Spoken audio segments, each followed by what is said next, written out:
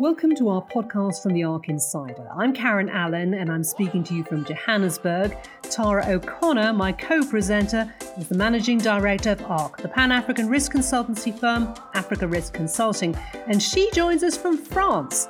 The Ark Insider aims to offer some informal but well-informed Africa-focused conversation to stimulate ideas among those who live, work and breathe African affairs.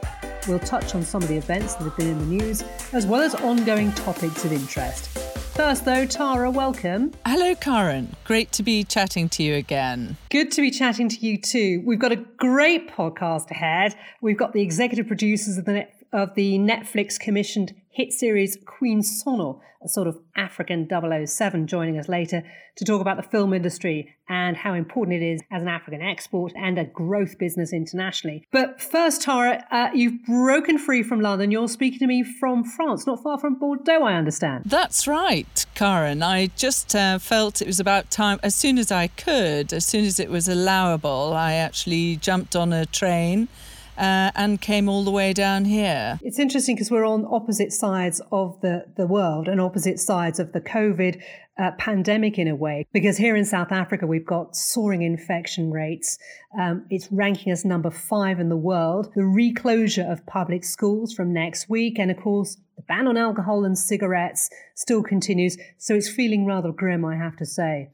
We've also had the sad news of the death of the last Rivonia trialist, Andrew Mngeni, a contemporary of Nelson Mandela and one of the giants of the anti-apartheid struggle, who the nation really did hold dear. Let's take a look at that and some other stories that have dominated the news since our last podcast. The last survivor of the band of brothers who faced the death penalty with Nelson Mandela in 1964 has died.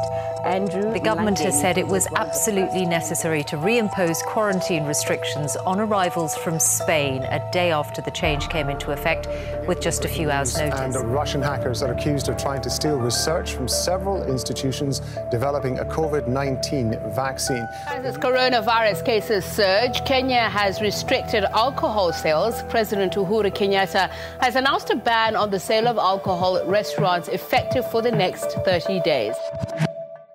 Well, Tara, here in South Africa, one of the big talking points really this week has been about corruption. Cyril Ramaphosa, the president, giving a stern warning about COVID-related corruption. You'll remember right at the start of the lockdown, he said that would be sort of zero tolerance of corruption.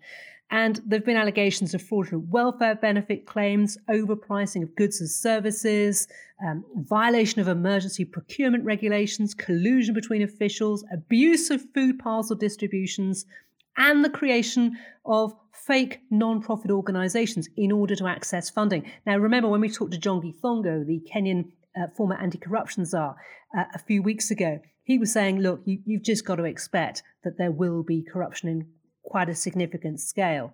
But it is interesting that he really is being quite stern, and he does seem to be trying to really clamp down on this. He's given the Special Investigations Unit sort of extra powers. I think this is music to many people's ears. And I think, John Githongo's point was also that this is going to happen. But the important thing is that there is an investigation afterwards. And this seems to be it. What's happening over on your news radar, Tara? I mean, it's something that we focused on in our last podcast was, of course, Zimbabwe and what we were, hinting at, or that we had understood, was that Old Mutual, the South African giant company, was actually the target of the ZANU-PF moves to force the company to delist, and that now seems to be the case.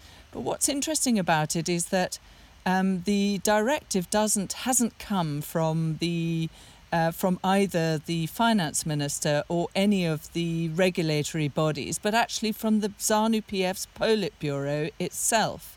And the second thing it's done, it's actually the ZANU-PF Politburo has said that not only should Old Mutual delist immediately, but that the government should set up a second exchange that is traded exclusively in dollars, that is basically run by the government, and that Old Mutual should relist on that. that seems to be the direction of travel. And the reason why Old Mutual can be so influential... It's one of the oldest companies in Zimbabwe.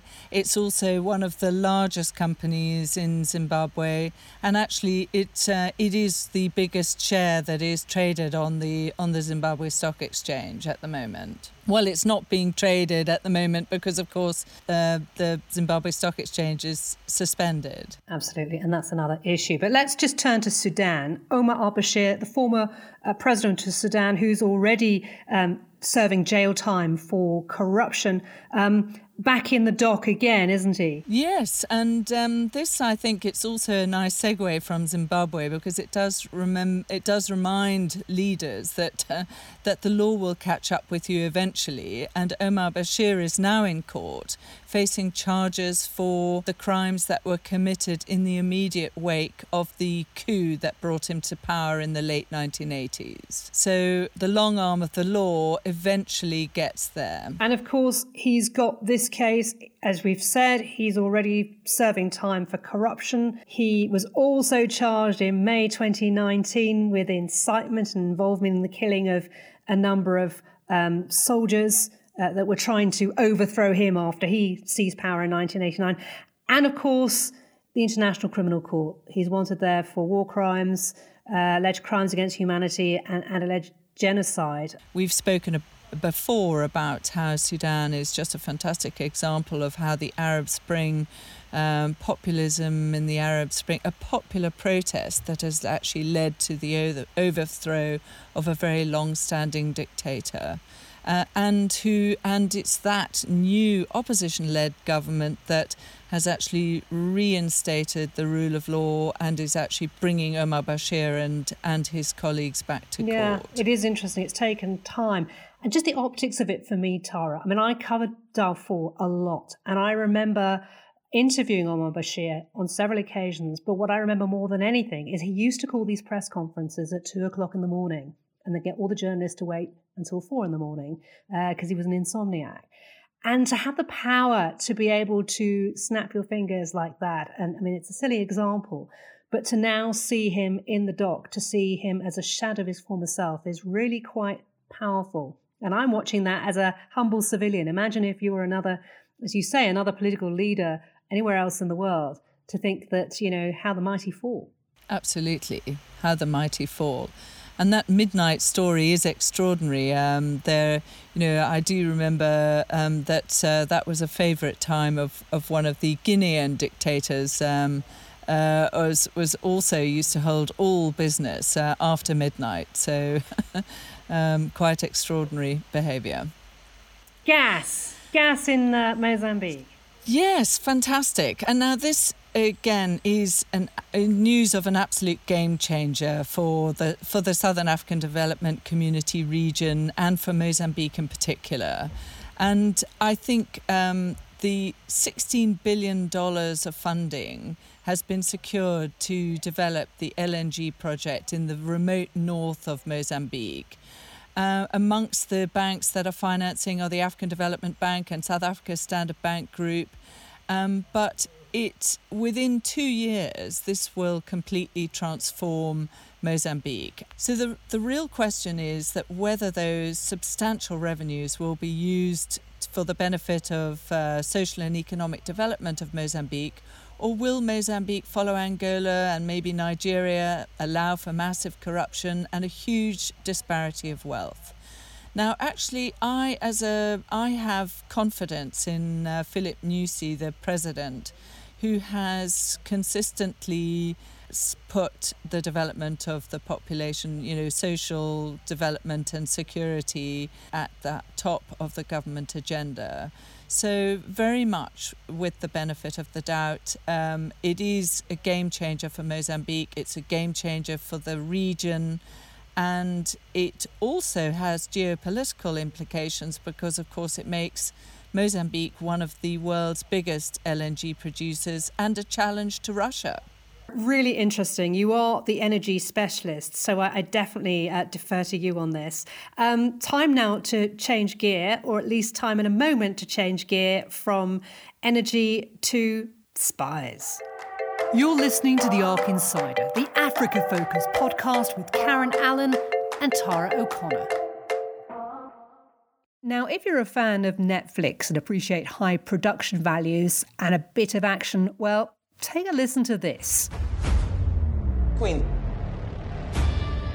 I suggest you keep a low profile.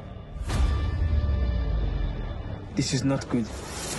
Queen, get out of there now. Let's go get him.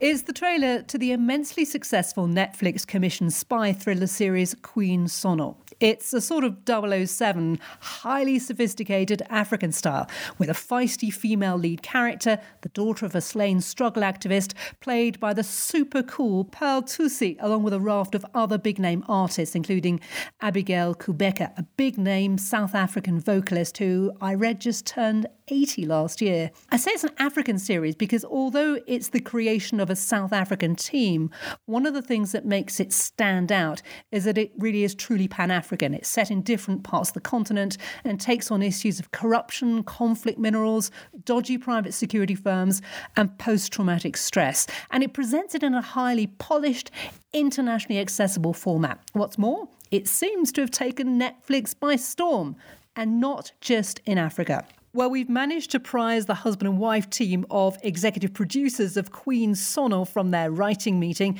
to join us virtually. They're Kagiso Lediga and Tamsin Anderson. Welcome to both of you. Thank you for having us. Thank you. Really good to speak to you. I'm just up the road in Johannesburg. Tara, a little further away in France, but it's really lovely to have you to join the podcast. Thank you.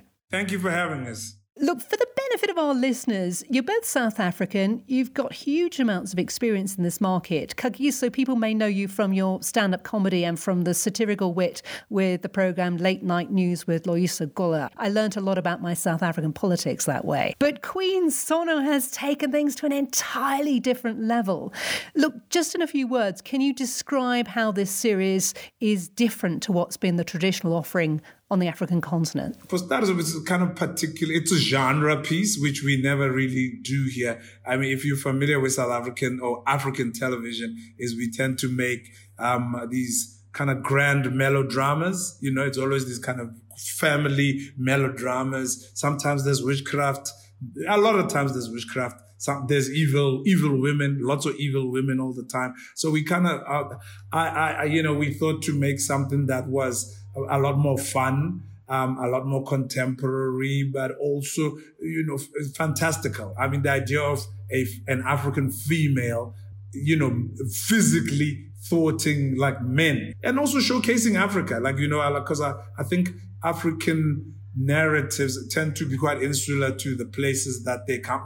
Even as South African, the things that we do that are South African will tend to kind of only appeal to South African sensibilities. So if you're watching them as an outsider, it tends to be just like, okay, I guess this is not for me, So we wanted to also for South Africans and Africans in general to see like the continent in a different way, like this kind of sexy place that also Africans engage with in this type of way. You're pushing an open door, definitely. Mm-hmm. I mean, Tara grew up in Zambia. I lived in Kenya for a long time. I mean, we're both real Afrophiles, and it really does appeal to that kind of Pan-African feel. You don't have to know about South Africa. You don't have to know about the continent, really, to feel that this also speaks to you. This is a modern continent now. We have sort of, it's a totally different place. And what I get from this is that it's addressing that as a, super modern. Africa is a super modern place.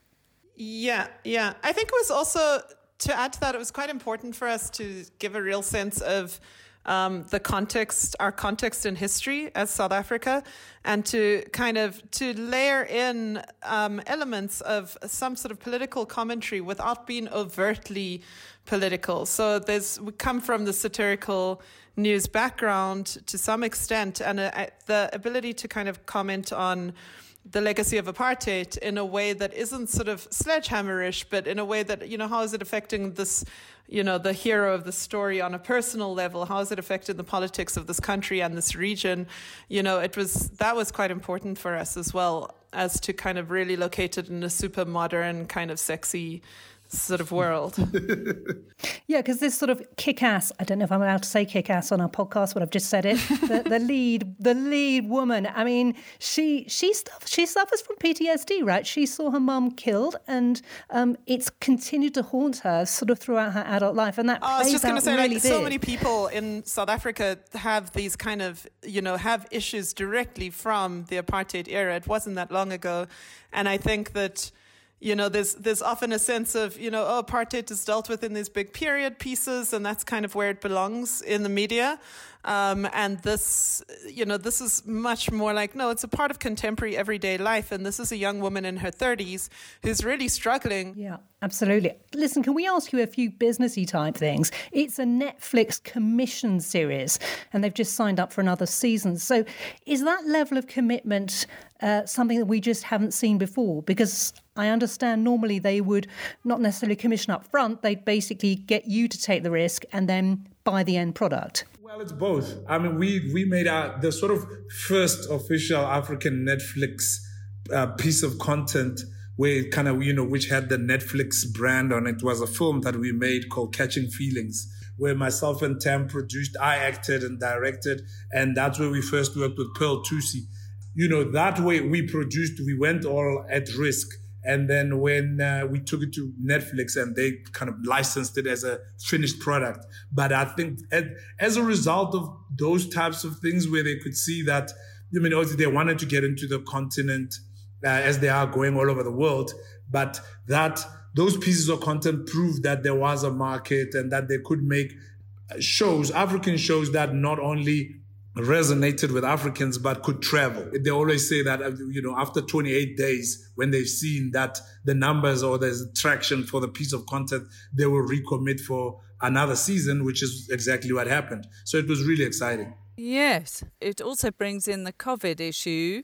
I think COVID-19 has added 26 million subscribers. So it's quite a windfall for your industry and probably for Queen Sono if so many people are now at home and live streaming. And do you expect that to be sustainable and continue? Well, I think it helped. I mean, there was that show with those shows that happened at the same time as Queen Sono as well. Like there was, when you read in the media, all the business papers, not Netflix's stock kind of spiked there. Not just Netflix, all the streaming platforms, and also, subscribers, because what did we have to do? We were all in like sweatpants and pajamas streaming shows, and I guess, yeah. So I think that definitely helped. But for sort of a piece of content from Johannesburg, essentially, or an African piece of content to go out to 190 countries, I think, it's all over the world and been dubbed into like Portuguese, Spanish, Italian, French. So it's really cool. It's like a great thing to kind of get the fact that a piece of African content can be so universal, can be made so universal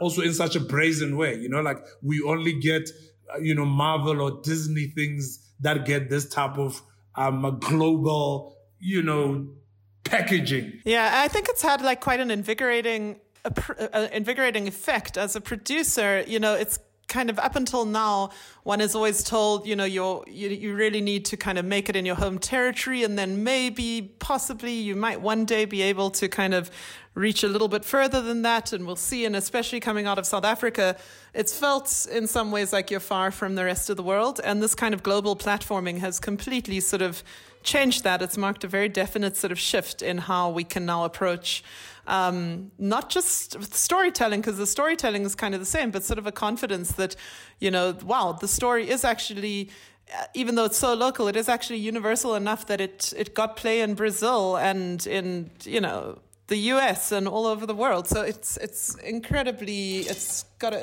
very exciting. Your character, what are your source inspirations of how did you get your storylines? Have you picked stories from the newspapers, or what is the actual root of your good stories? Yeah, there is that.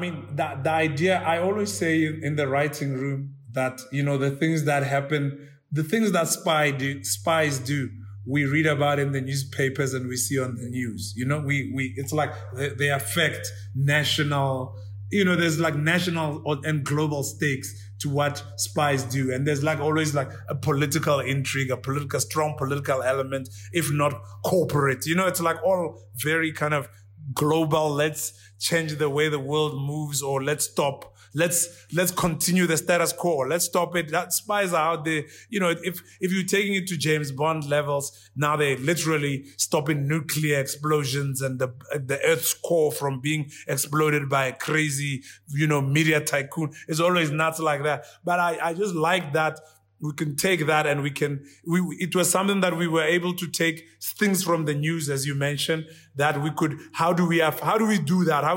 As people who come from a show like Late Night News with Loiso Gola, and we love the kind of politics of South Africa, the past, and how the history is affecting the present and all of that. How do we do that? And what is the best genre for that? And we also like the idea of action, because when Pearl Tusi came to us, she was like, what about, we kind of were sitting around, the three of us, myself, Tamsin, and Pearl, around our table outside in the garden.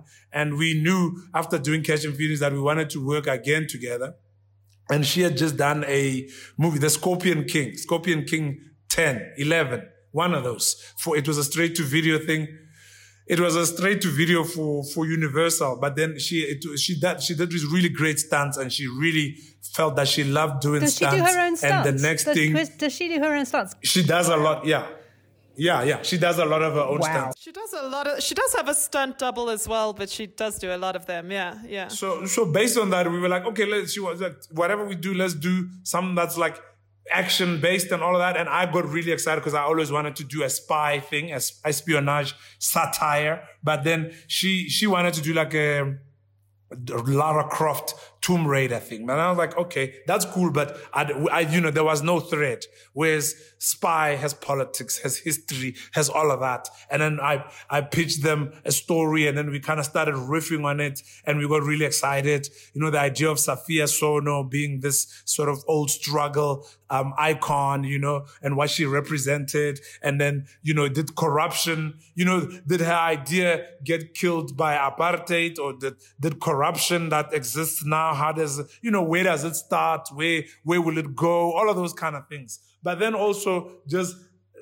regular kind of neo-colonial things, exploitation of Africa and so on. And so we thought that that's like really cool stuff. It kind of like these grand, it's like these grand sort of political propositions, which I thought it was like a cool way for people, like young people, to watch and be like, wow, that's such a cool idea, which we never thought, about colonial things like the church even and all of that. And the idea of the bad guys being maybe having elements of goodness in them and vice versa. So yeah, that was, and we're still playing with that now in the second season. So yeah. And also, just to add to that, I think also the thing of having this really strong female character who's kind of navigating her way around this, and like the whole, as you were saying earlier, the kick-ass element, like this woman who kind of younger girls or teenagers or young women could look up to as somebody who could literally kick ass, and could kind of deal with the kind of,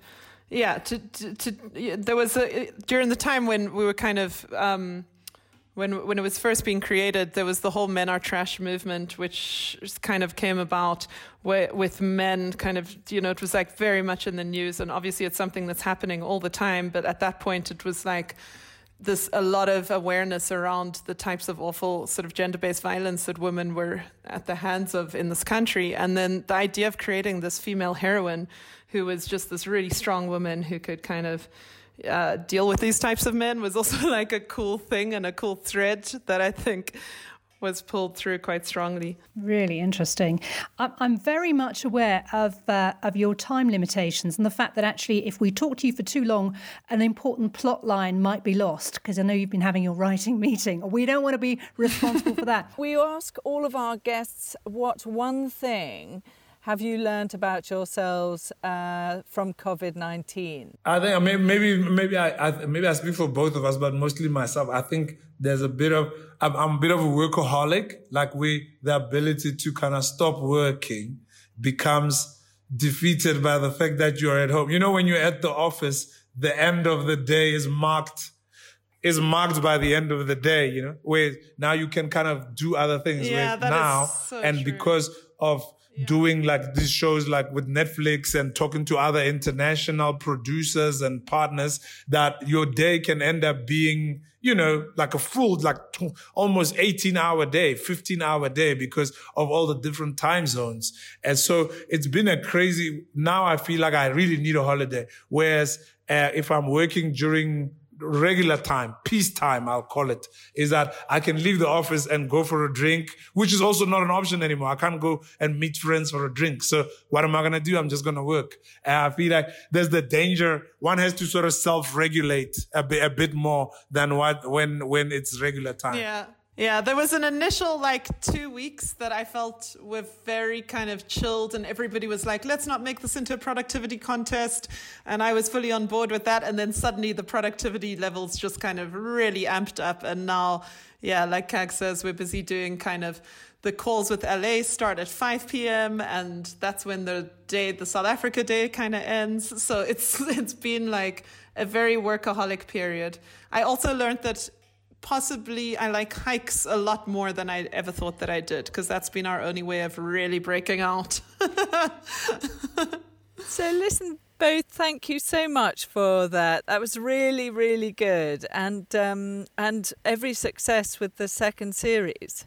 Yeah, do you have a date? No, we don't have a date. I mean, we don't even know when we can start. I mean, maybe this is what you want to put in there as well. With thanks to COVID, because of like production limitations, like the limits, you know, how many people you can have on set and how is it going to work? Well, you can film with less than, I think at this point it's less than 75 people on set, but it sounds like a lot, but actually, on a regular day in Queen Sono season 1, we'd probably have between 85 and 110 people, depending on how many extras were in a scene, for example.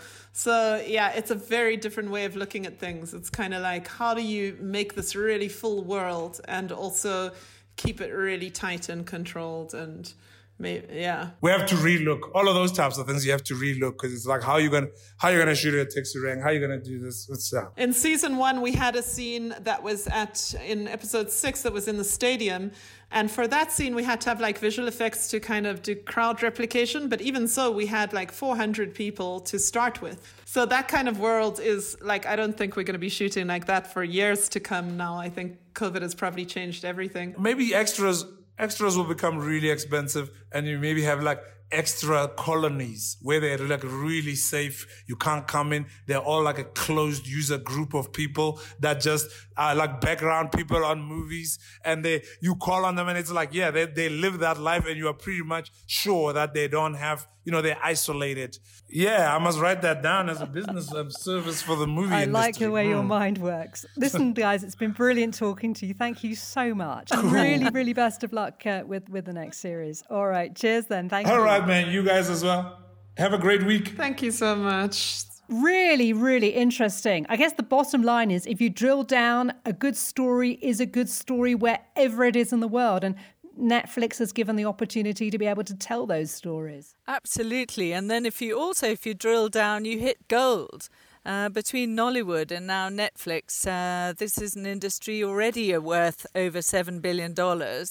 And it looks as set to increase something like 6-fold. So definitely one to watch. You've been listening to The Arc Insider with me, Karen Allen, and Tara O'Connor. Thanks for joining us. If you're interested, Tara's team at ARC produces a daily chronology of events, as well as reports and briefings about the region. You can sign up for these at info@africariskconsulting, that's all one word, .com. And if you enjoyed this podcast, please do let us know. You can use the same address, and do feel free to share it on social media and amongst friends. Bye for now.